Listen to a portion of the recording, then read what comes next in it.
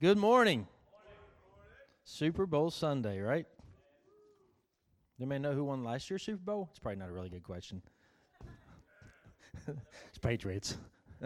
10 years ago. Can anybody name a decade ago who won Super Bowl 10 years ago? Isn't it amazing how quick we forget? You know, probably New England. New England was probably playing for it. Tom Brady was probably in his 8th year. Fuel heading downstairs. You're middle school to the 9th grade. Head downstairs right now with Amanda. Wave, Amanda. That's her waving right now. Not you, Roy. Roy's waving too. Sweet. Larry Bonham had a birthday this week. Larry, I hope you had a wonderful birthday week. Larry tries to keep it off social media because he don't want everybody. But I get that. That's cool. Respect that. But we wish you a happy birthday, Larry, from Living Faith Church. We get to our age, I like to celebrate the whole month, right? I don't think a day does it justice. We'll celebrate the whole year. So, good stuff. Well, I pray you have had a great week. We were in California yesterday, Kelly and I and Claire, California, PA. It was just cold there as it was here. That was my joke this weekend. Where you at? I'm in California, PA. I'd respond with a text. I'd add PA in the second line of the text. This is gymnastic season, so we're kind of all over the place right now with Claire traveling. And fortunately, we haven't missed a Sunday yet, I don't think, because they've all been on Saturdays. But Crystal's been traveling around, running Casey everywhere. It's just that season. But we are thankful to be with you this morning with heavy hearts. But the Bible said, and the song said there, forever you are glorified. You know, and I was over in the worship room. I went and met with Laura a little bit before service, and that song, they were singing it when I walked out, and it was in my head when I got over there. And God said, I'm glorified not in every situation, right? He's glorified in every situation we go through. Not for every situation, not for our circumstance, not because of the mountain we're facing or what we're going right in the middle of, but He's glorified just because He's God. And we need to get that down in our spirit. He's glorified just because it's who He is. Whether it's your worst day, best year, worst year, it doesn't matter. He's still glorified. Why? Because He's God. He's God. So I want to glorify Him. Why? Because He is God. He's just God. That's all. I can't give you anything else other than that. He's worthy to be glorified. Why? Because He's God. He is God. Well, if you have your Bibles, turn to James. James chapter 1. James first chapter. It's good to see Jimmy Ray and Lori here with us today. They hooked us up a few weeks ago at Malachi Dad's had a dinner, or a feast we might add, of spaghetti and meatballs and garlic bread and salad, and they waited on us hand and foot. If your salad bowl was empty, so I'm not a rabbit, so my salad bowl was never empty. But man, you want another salad? You want more spaghetti? And then Dave Johnson just comes grabbing our bread bowl. He's in another room. Jimmy, he came in my room and got our bread. We're trying to break bread, and David's taking our bread. It was good bread. But, man, so finally we just gave David the whole bowl. Here, man, take the bowl. Here's the whole bowl, David. Take the bowl. It was his birthday. We had him a really cool cake, big chocolate cake, and he indulged in it and sang to him. Good stuff. But good to have you guys. They hang out with the Malachi Dads just about every Monday night. It was great to have you. All right, if you have your Bible, James chapter 1, verse 19. Know this, my beloved brothers, let every person be quick to hear, slow to speak, slow to anger. We could stop right there and preach for a year. We could preach for 1 year on that verse. Couldn't we? I mean, it could be, know this, my beloved brothers, let every person be quick to hear, slow to post, right? Slow to tweet. Slow to Instagram. For the anger of man does not produce righteousness of God. Man, it's tough. Therefore put away all filthiness and rampant wickedness and receive the meekness, the implanted word, which is able to save your soul. Verse 22, but be doers of the word and not hearers only, deceiving yourselves. For if anyone is a hearer of the word and not a doer, he is like a man who looks intently in his natural face in a mirror. For he looks at himself or herself and goes away and once forgets what he was like or what he looks like. And verse 25. But the one who looks into the perfect law, the law of liberty, and perseveres, being no hearer who forgets, but a doer who works, he will be blessed in his doing. Let's pray. Father, we come to you right now in Jesus' name. And Lord, we lift up the Word today. We lift up Living Faith Church. We lift up our family of Becky and Daryl as well. We extend our heartfelt compassion, our heartfelt love to them. May the Word comfort them. May this church comfort them. May they find their peace in you, as we know they do. Lord, right now, bless this Word. May it challenge us. May it change us. May it encourage us. In Jesus' name we pray. Amen. Amen. The title of the message this morning is simply called Do Something. Do something. So as I was building this message, of course, this was snow day message. This was a snow day message, is what this was. We had a snow day when I was supposed to preach this message. But as I built this message a couple weeks ago, the Lord gave it to me. I was thinking about this mirror that we're talking about here in James, how when I'm, so I asked him, in my head, I was like, then I had to walk through the house. So how many of you know how many mirrors you have in your home? I counted them. Everybody's sitting there going, 1, 2. I'm not talking about pocket stuff. I'm talking about like hanging on something. I have 11 in my house. And that's just on our side. That's not your parents' side. I don't know what's on your parents' side. I think there's 2, 3 more on your parents' side. We have 14 mirrors in the Kinder household. 14 mirrors. So everywhere we go, we can look at ourselves, can't we? Right? We get to, hey. Right? We get to fix things. We get to, we have all different types of mirrors too, don't we? Not only do we have a lot of mirrors, we have all different types of mirrors. We have full body mirrors. Right? Because we want to see our shoes. That's all. We just want to see our shoes. We want to see our shoes. We have purse mirrors, handle mirrors, cosmetic, magnifying mirrors. Right? We have all kinds of mirrors in our life. We may have different types of mirrors and multiple types of mirrors, but basically they all have the same common purpose. So we can see ourselves. Right? I don't know anybody who has a mirror that they don't use to look at themselves. I mean, think of the animation Snow White. That mirror caused a lot of problems. She asked a question, she got the answer. Mirror, mirror on the wall, who's the fairest of them all? It's not you. Right?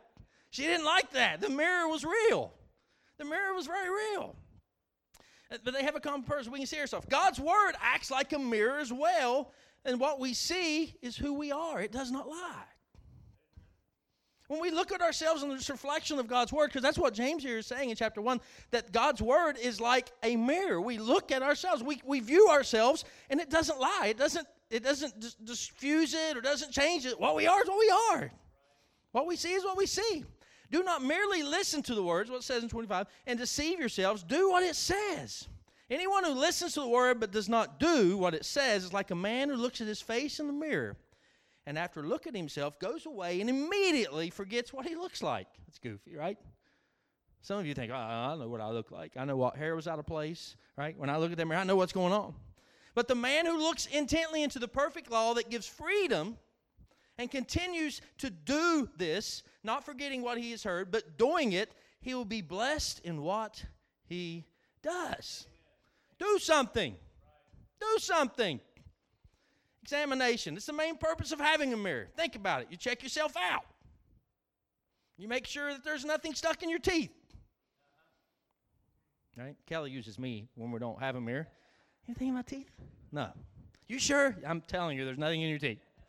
It's like I'm going to lie to her. Right there. No,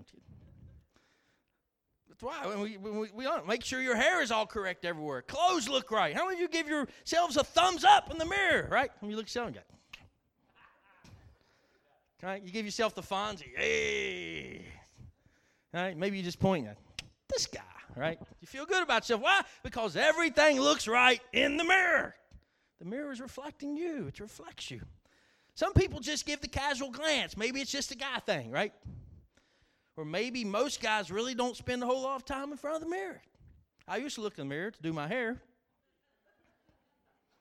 in the morning, but some people, I don't need that anymore. I mean, when I was growing up, I had a lot of hair. I mean, I've probably pull pictures up and show you, but you wouldn't believe it. But I remember every morning I washed my hair, and I had to blow dry it. Now I towel dry it. Now I don't even have to towel dry it. I'm going to shake it. If I just tilt like this, Junior, all the water falls off. It goes to that side. But we take casual glances and we look at ourselves briefly. Some people need to spend a ton of time in front of a mirror. You know some of those? What are you doing? I'm fixing myself. Hour and a half later, they're still fixing themselves, right? Repeatedly, even in front of a mirror to get everything just right. What we know about mirrors are this. They do not lie, do they? Mirrors don't lie. What you see is the reality. It's what you see is reality. It reflects exactly as you are. Not as you want to be, not as you hope to be, not as you dream to be, but who you are right now. That's what a mirror gives you. In the natural, you look at it, that's you. You have this plan to lose 20 pounds, but you know what? The reality is that what you see right at that moment, that's you. That's who you are at that moment. That's what a mirror does. If we really want to use the mirror correctly, we can't just use the little small compact mirror either, can we? I don't know how you ladies do that. Y'all pop that thing out and you're going, all I see is my eyeball. That's all I see. I don't know how to get that angle right. All I see is the eyeball when I pull that little thing out. Sometimes we treat God's word like the casual glance, don't we? We're that guy, oh yeah, it looks good, I'm out. Right? We treat the word of God like it's a casual glance. And it drastically affects our spiritual look, doesn't it? When we just take a quick peek at what the word of God says. A casual look into God's word is like using a little compact mirror. You use it, you see if your mascara is smeared or if there's a booger hanging out of your nose, but it doesn't give you a big, detailed picture of everything else, does it? That's all that little casual glance is going to give you. You're going to see the highlights, but you ain't going to see the total picture. And that's what so many of us do with the Word of God. We just take a quick casual glance. Oh, look good. I'm good. Yay. Right? We give the Fonzie. I'm good. Yeah, this guy. We're happy about that. In a world that is always waiting, I believe the Christian church should always be doing. We always wait for the right time or the right place or the right setting. With that outlook, we will always be waiting. Now, some of you will get biblical with me right now. Oh, but preacher man, the Bible says those who wait upon the Lord. Hallelujah. Glory. Amen. Right? I'm just waiting on God. Preach, preacher man. Shout down the world with that verse. But I didn't say the whole verse, did I? All I told you is, all we know is those who wait upon the Lord. There's more to that verse. There's more to that verse. And that's all they know. Question without looking or searching in your Bible app, can you tell me right now what book of the Bible that verse is even in? Mark knows. Anybody else? You can mouth it. I can read lips. Anybody else know? Anybody else? Raise your hand if you know. All right. Just raise your hand if you know what book it is. You don't have to tell me. Raise your hand. All right. 2 out of 100. That's good. That's good stats right there. 2%, folks. All right. So we're going to take the next step. So it's the book of Isaiah. It's in Isaiah. Maybe you knew what book it is. Can you tell me what chapter that verse is found in? I've given you Isaiah. We've given that. Does anybody even know what chapter it is? Mark knows where it's at. Does anybody else? It should be on your wall at home. Somebody's probably got it. Mama bought it for you. Mama had it hanging on the wall. Anybody know? It's chapter 41. Isaiah 41. But man, we quote it all the time. Those who wait upon the Lord. Woo! That's all we say. I'm here to wait. That's our mentality. The church as a whole is quoting that portion of a verse. They don't even know where it is. They don't know where it resides. Anybody know what verse it is? Is that Isaiah chapter 41? Can you tell me what verse? Kelly knows. Huh? It's 10. Verse 10. Isaiah 41:10. Yet we quote it all the time, don't we? Isaiah 41:10 says, for those who wait up on the Lord. Doesn't say those who wait on the Lord. Those who wait up on the Lord is what King Jamie says. Is what King Jimmy says. Those who wait up on the Lord. In other words, it's an action. It's not wait like build a campfire, grill some hot dogs. Because I'm telling you, if that's the wait you're doing, you better bring a big cooler worth of food. Because you can be waiting a while. The Bible here says that we're supposed to wait upon the Lord. We're supposed to serve. We're supposed to be actually doing something. Why? Because that's what Isaiah 41 says. But we misconstrue that verse all the time. Well, I'm just supposed to wait on the Lord. No. Wait means do. We're supposed to do something for the Lord. I've always found it amazing. We always find that verse for our situation, don't we? We find that verse for the situation we're going through. We know parts of the verse, but don't even know where to find the verse. Not the book, not the chapter, just the Bible says. What about this one? An eye for an eye. Right? We like that one, don't we? You eye for an eye, man. I'm coming after your eyeball. Right? What about this one? Judge to be not judged. Don't you judge me. No, that's not. That actually says, judge to be not judged. For the same measure you judge, that's how you're going to be judged.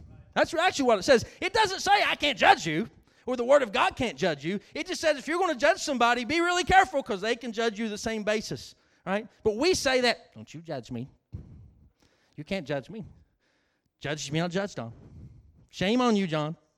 Right? Won't we grab that little verse? We grab the Word of God. We grab that. See, when we do that, what are we? We're just hearers. We're just hearing what we want to hear, small fragments of information, and not doers. Doers actually know what that whole verse says. Doers doesn't have a favorite verse to dispel all evils, right? Waiting on the Lord. No, that's wait up on the Lord. Serve the Lord. Do something for the Lord. But they that wait upon the Lord, this is one of like many others taken out of context and even misquoted. But they that wait upon the Lord shall renew their strength. They shall mount up with eagles. They shall run and not be weary. And they shall walk and faint not. Now some of you just thought to yourself, that's why I run. That's why I'm weary. Because I'm not waiting on the Lord. You run, when you physically run, if you're weary, it's because you probably don't run enough. It's this guy, right? This guy too. The verse is not sitting on a rocking chair and on the front porch. This wait is to serve and work for the Lord. You can't mount up with eagle wings and sitting in a rocker. You can't run sitting on the porch. You can't walk laying on the couch, right? That's what this verse is talking about. It's talking about doing something. And that's what we're talking about this morning. We want to do something in 2019. We want to do something in 2019. The first three services of 2019, Pastor Mark answered the question of why. And then he gave us the what. We answered the question of what. Last week, Kevin told us that our quest for perfection will never be obtained in our own selves. Our only perfection we'll find ourselves is in Christ Jesus. So we've eliminated the confusion that we can do this on our own. We've eliminated the confusion of the why or the what. We've got all the answers now. We know what to do. Now it's time to do something. It's time to do something with what we're hearing. We can't just be a hearer. We need to be doers. And I love verse 25. We quote those scriptures all the time. But verse 25 says that he blesses those that do. He blesses those that do something. And I want to be a do-somethinger. That don't sound right, but it sounds good in Boone County speak.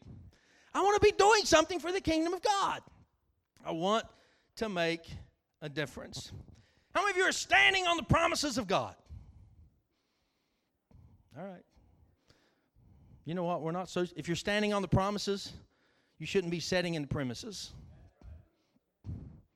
All right, we like that. Oh, I'm standing on the promises of God. We like that. Well, if you're standing on the promises, you shouldn't be sitting in the premises. You should be out there doing something. I'm not saying we don't come in here on church.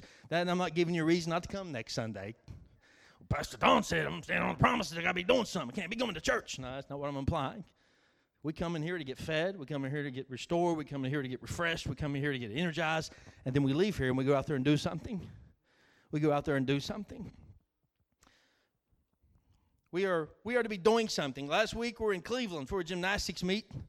We were in Geneva, Ohio, which is in between Erie and Cleveland. And we get up there, and University of Charleston's men's track team was at the same hotel we were at. There was this humongous track meet, college track meet. There was a gymnastics meet. There was a swim meet. And there were soccer games all going on in this great big place called the Spire Center. And you wouldn't even know anybody was even there. That's how it's an Olympic training center. It's amazing. Huge. We're sitting there at the hotel, and it's breakfast time. We're at the Hampton. We get the free breakfast, right, and go down. And I had some eggs, and the sausage and gravy wasn't very sausagey. So I was like, I want a bagel. I want to pass this up and get me a bagel.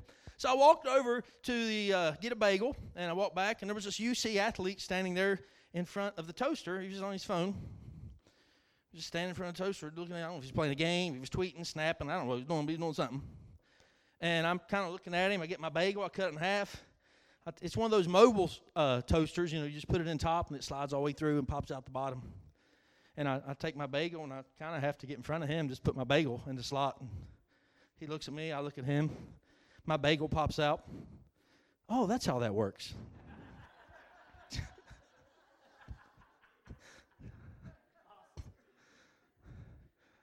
And I grabbed my bagel and I got my butter and I went to the table and it took everything in me not to laugh. I got to the table and I started laughing. Kelly said, what? And I told her a story and she starts laughing and Claire starts laughing. And we laugh at that, but the reality is that's how a lot of us are with God. That's how a lot of us are with the Word of God. We stand in front of it.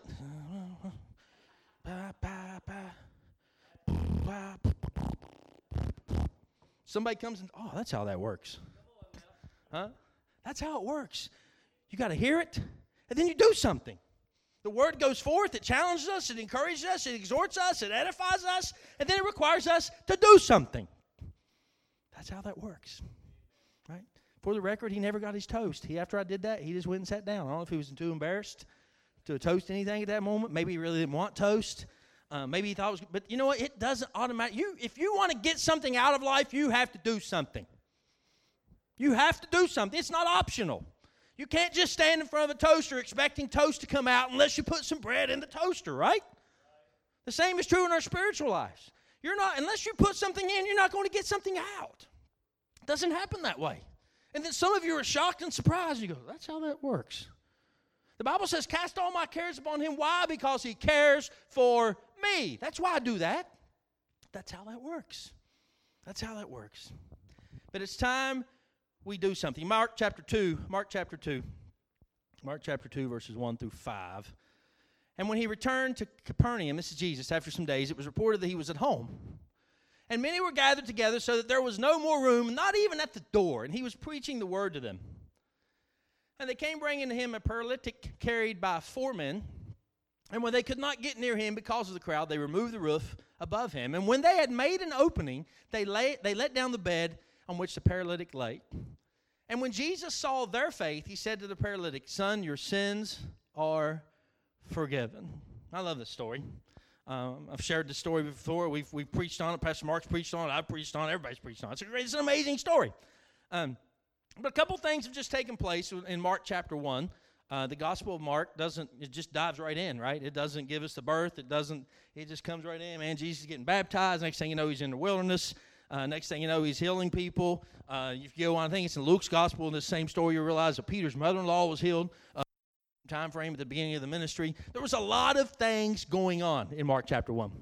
And in Mark chapter 2, the Bible says Jesus finally comes home. There's a lot been going on. He's got baptized. He's been in the wilderness for 40 days. He's been tempted. He's been healing people all over the area.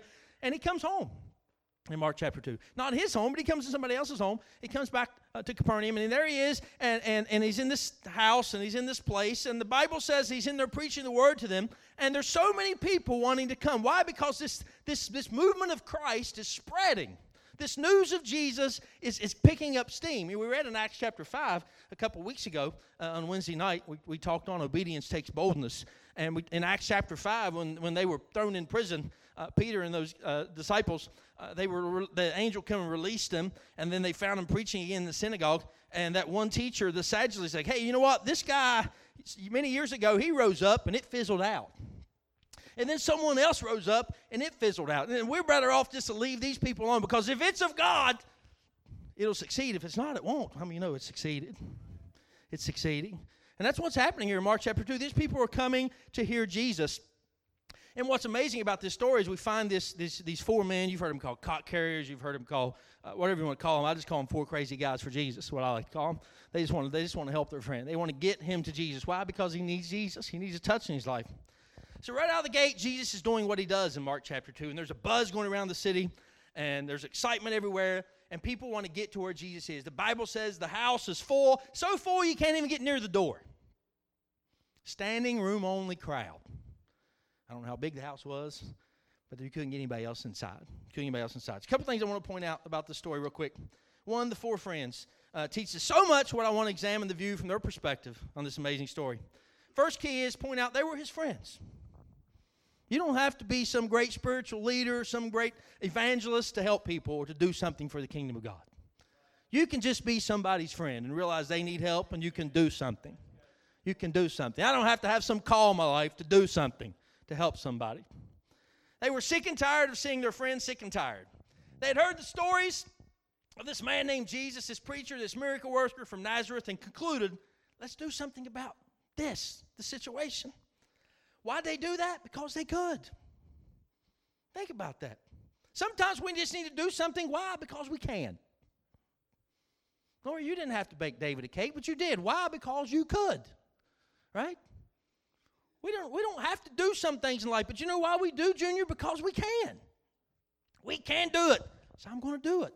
I don't need a special calling in my life or a special anointing. Somebody don't have to lay hands on me and get some great revelation of God to help people or to do something for the kingdom of God.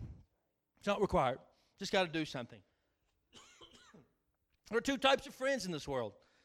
One that would make you a better person. The others that would drag you down, right? Point blank. Simply put, good friends and bad friends. The Bible talks about this in the book of Proverbs. Good friend in Proverbs 27:17 says, iron sharpens iron. So one man sharpens another. That's why we need good friends. Proverbs 12:26 talks about a bad friend. The righteous is a guide to his neighbor, but the way of the wicked leads them astray.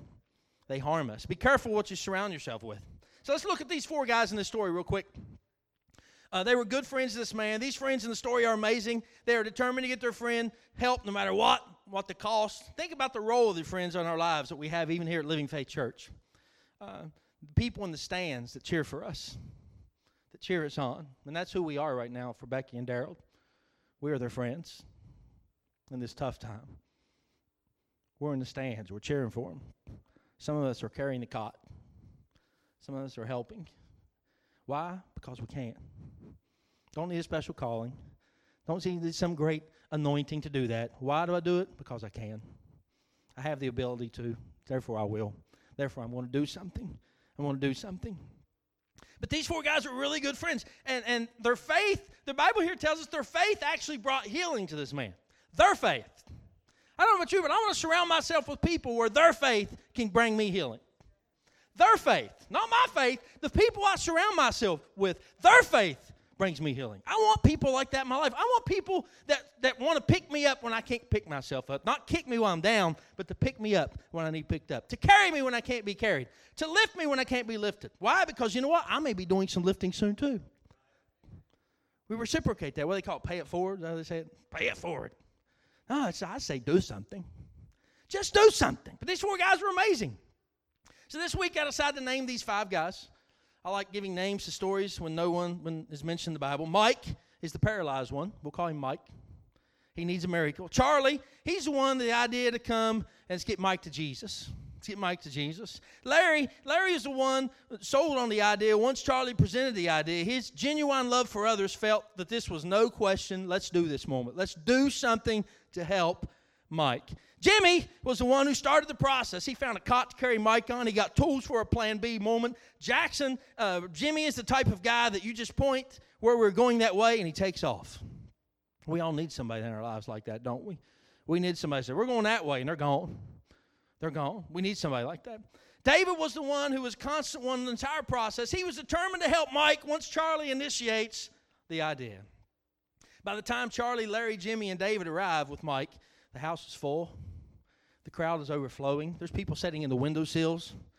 There's people just trying to peek. They got an eyeball look, man. They're just trying to hear and see all they can of this Jesus. They're trying to get in there and just get all they can. And they walk up and they had this great plan to get Mike to Jesus. And all of a sudden they find out they can't get in. And part of them probably says, you know what, let's just wait. Let's just wait till it's over. Let's wait till the crowd thins out. Let's wait till people go away, and then we'll get Mike in front of Jesus. I'd probably done that. I'd have been fine with that. We just sat outside and waited. I'd have been fine with that idea. But you know what? These four guys didn't think like that. They're like, hey, man, we're going to do something. We brought Mike this far. We're going to do something. What was the something? They ripped the roof off a house. They ripped the roof off a house. It wasn't their house. It wasn't even their place. Can you imagine? Dude, what are you doing? I mean, they had a Nike moment, man. They just did it to that house. They ripped the roof off the house. Why? To get Mike to Jesus. They wanted to do something. And they did. Not only they did something, man. They changed that guy's life forever. David said, let's wait it out. The crowd's too big. Charlie said, hand me a shovel. I'm going to start digging. That's what I find so amazing about this, is they just doesn't come with the cot. They came with tools just in case. They had a ladder just in case. They had a plan B. They didn't know why, but they had a plan B. They were going to do something no matter what. They were going to do something. They had to act. Let's think about Jimmy for a moment. The dude pulls a Nike on that house. Just do it. While others debated, he was already on the roof. Time to make a way where there seems to be no way. Right? That's exactly what they did. Maybe that's where that song came from. I don't know. Maybe that's where it came from. Jimmy's up there digging and digging and digging. Larry's probably saying, we are so much trouble. So much trouble. And now the dirt's falling on everyone in the house. It's falling on the teachers on the front row. It's even falling on Jesus himself. It's falling on him. That's one way to get his attention, isn't it? We'll start caving in, right? Amazing thing about this story, when we see Jesus saw them, he only saw their faith. He didn't see the dirt. He didn't see the hole in the roof. All he saw was their faith. That's all he saw. He saw some crazy, audacious faith. And then he looks at Mike. Mike's being lowered down. Can you imagine what in the room? I mean, Jesus is right in the middle of a shout-down sermon. All of a sudden, this guy is just lowered down right in front of him. The rest of the room was startled, and Jesus was just smiling. Bet he had a big smile on his face. Looked up, winked at him. Said, your faith, their faith has healed you. Arise. Their faith has healed you. They had to do something. They had to do something. These four friends could have easily said, it's too heavy, my feet hurt, it's too far of a walk. There's too many people, I can't carry him up the roof. I don't want to tear the roof off. I probably would have said that. I don't have the strength or the patience to lower him down, but they did not. They did quite the opposite. They did something. They chose to do something. I don't know about you today, but that's the kind of friends I want in my life. I want people in my life that will do something, that will help me, that will help people, that will encourage people, will exhort people. Pick me up and carry me when I'm unable. These guys determined to do something. Luke chapter 15, verse 11 through 31. I'm not reading all the verses. We'll get to the other verse here shortly. So this is the story of the prodigal son. We know the story of the prodigal son. The Bible says that one day he woke up and he wanted half of everything was his. He wanted half of everything that he owned was entitled to him. He went to his dad and said, hey, I want what's mine. I want what's mine. I'm leaving. I'm out. So his dad said, all right. He gave it to him. So here's what we know about the prodigal son. 2 sons. One wanted his inheritance now. Father divided the property evenly. A few days later, he leaves home, spends it all on a riotous living. Little girl was asked in Sunday school during the teaching of the prodigal son, what's riotous living mean? She answered quickly, spending all your money on bubble gum. To her, riotous living was a lot of gum, right? A lot of bubble gum. For a time, he has money, he has friends, and he has fun. Right? That's what we learned through this story. But the money goes away, and the Bible says sin has a pleasure for a season. Isn't it what it tells us? Sin has a pleasure for a season. Now he is desperate, he's starving, he's miserable. His job is now to feed pigs. He's feeding pigs. And he's so hungry, he's so poor, he's so desolate that he's actually craving what he's giving the pigs. That wasn't his even to eat. He was feeding the hogs, and he's like, if I could just have those husks, I'd be fine.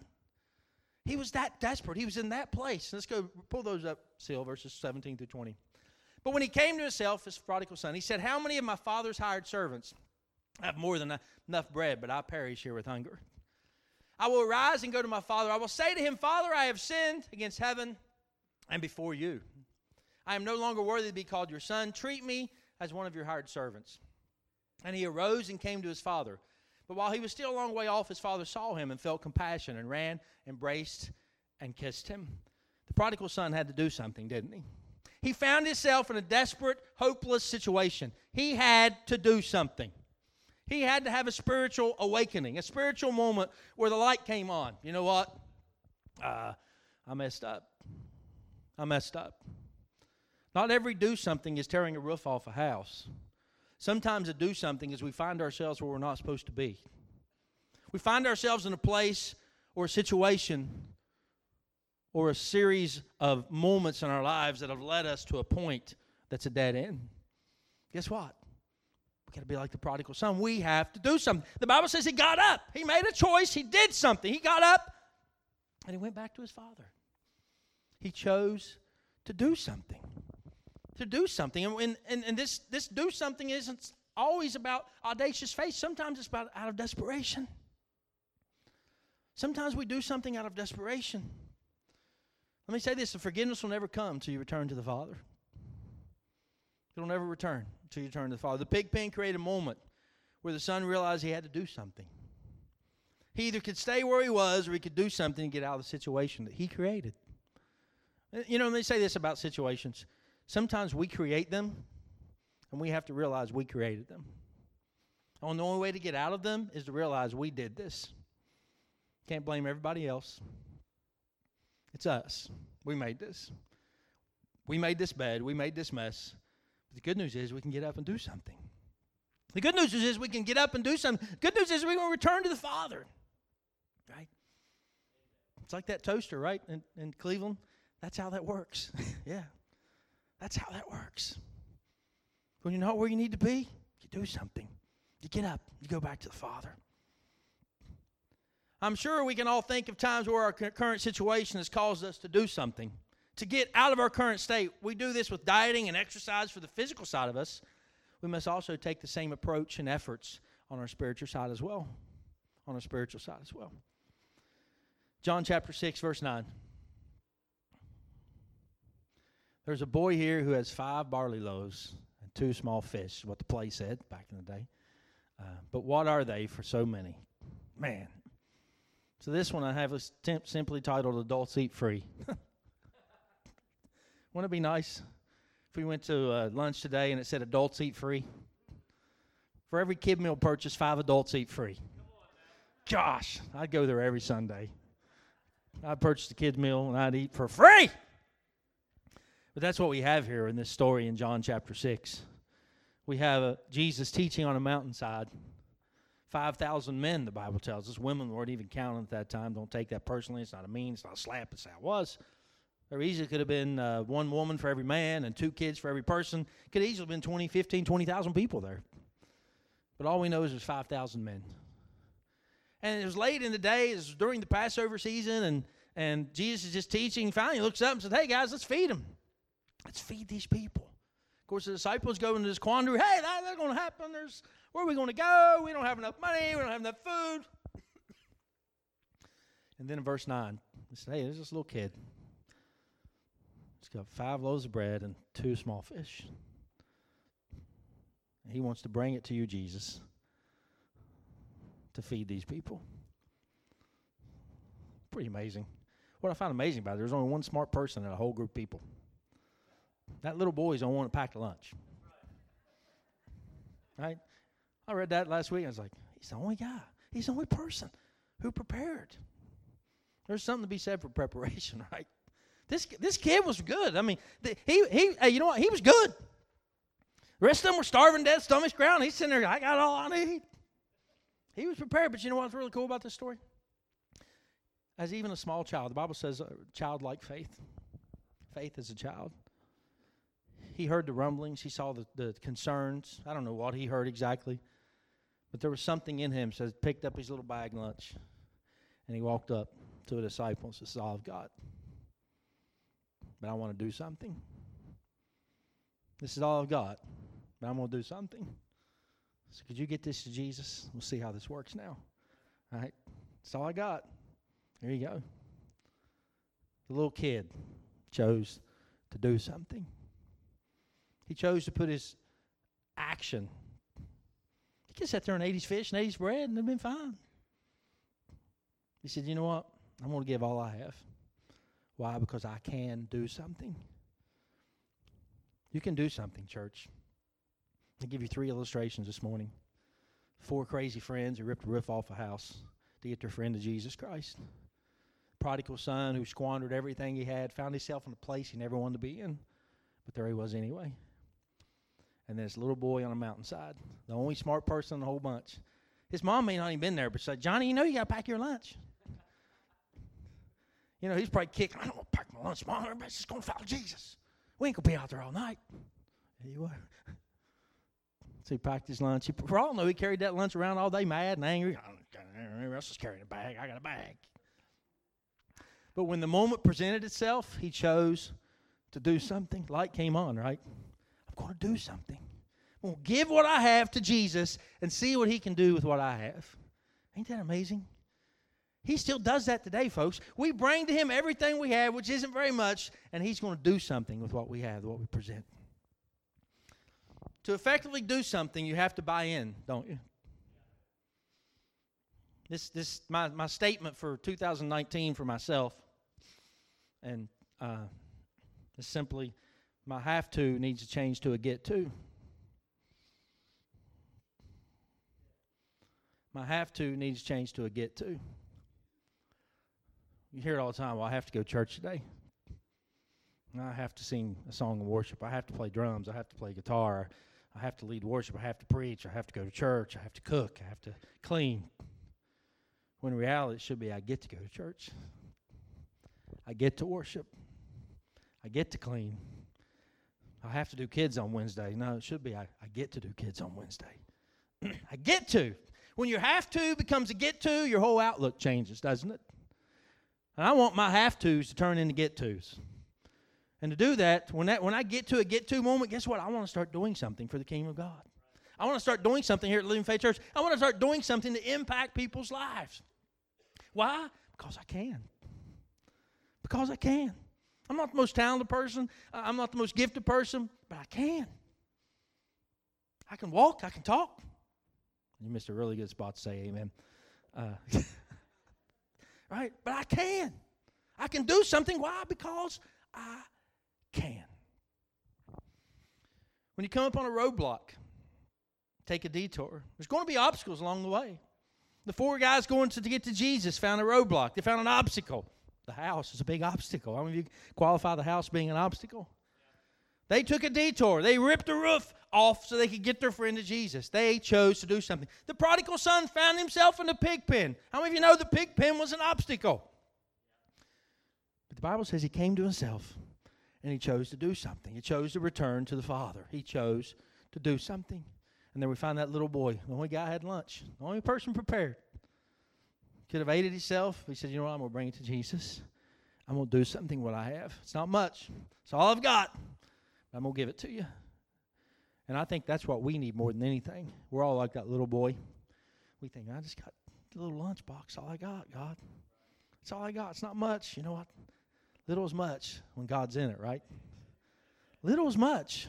What's amazing about this story is the Bible says they put it in a basket, and then they split it up, and then they started passing it around.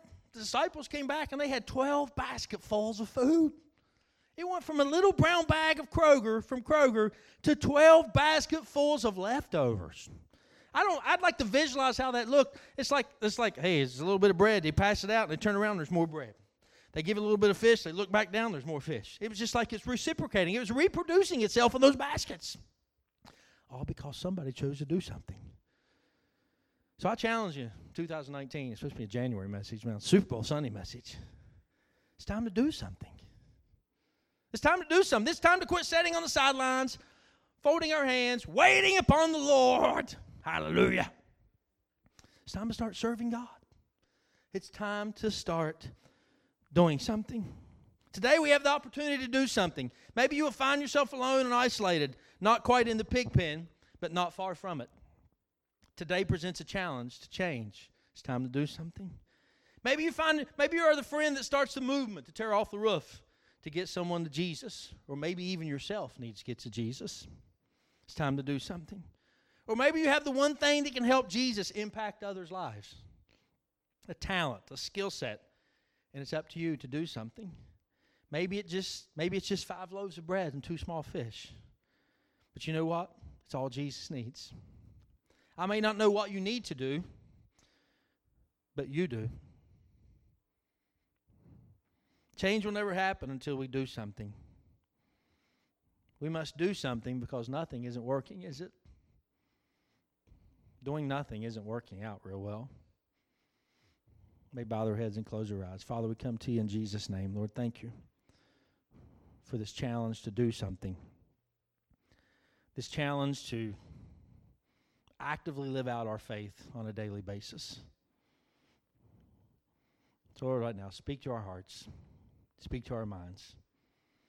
As we gaze upon this mirror of your word, may we truly see who we are. And more importantly, may we truly see what you want us to do. We don't want to just be hearers only. We want to be hearers and doers. Because James chapter 1:25 says that when we are that, Lord, we're blessed in what we do. So, Lord, may we not only hear the word of God, may we do it. And when we do that, we're blessed because of it. In Jesus' name.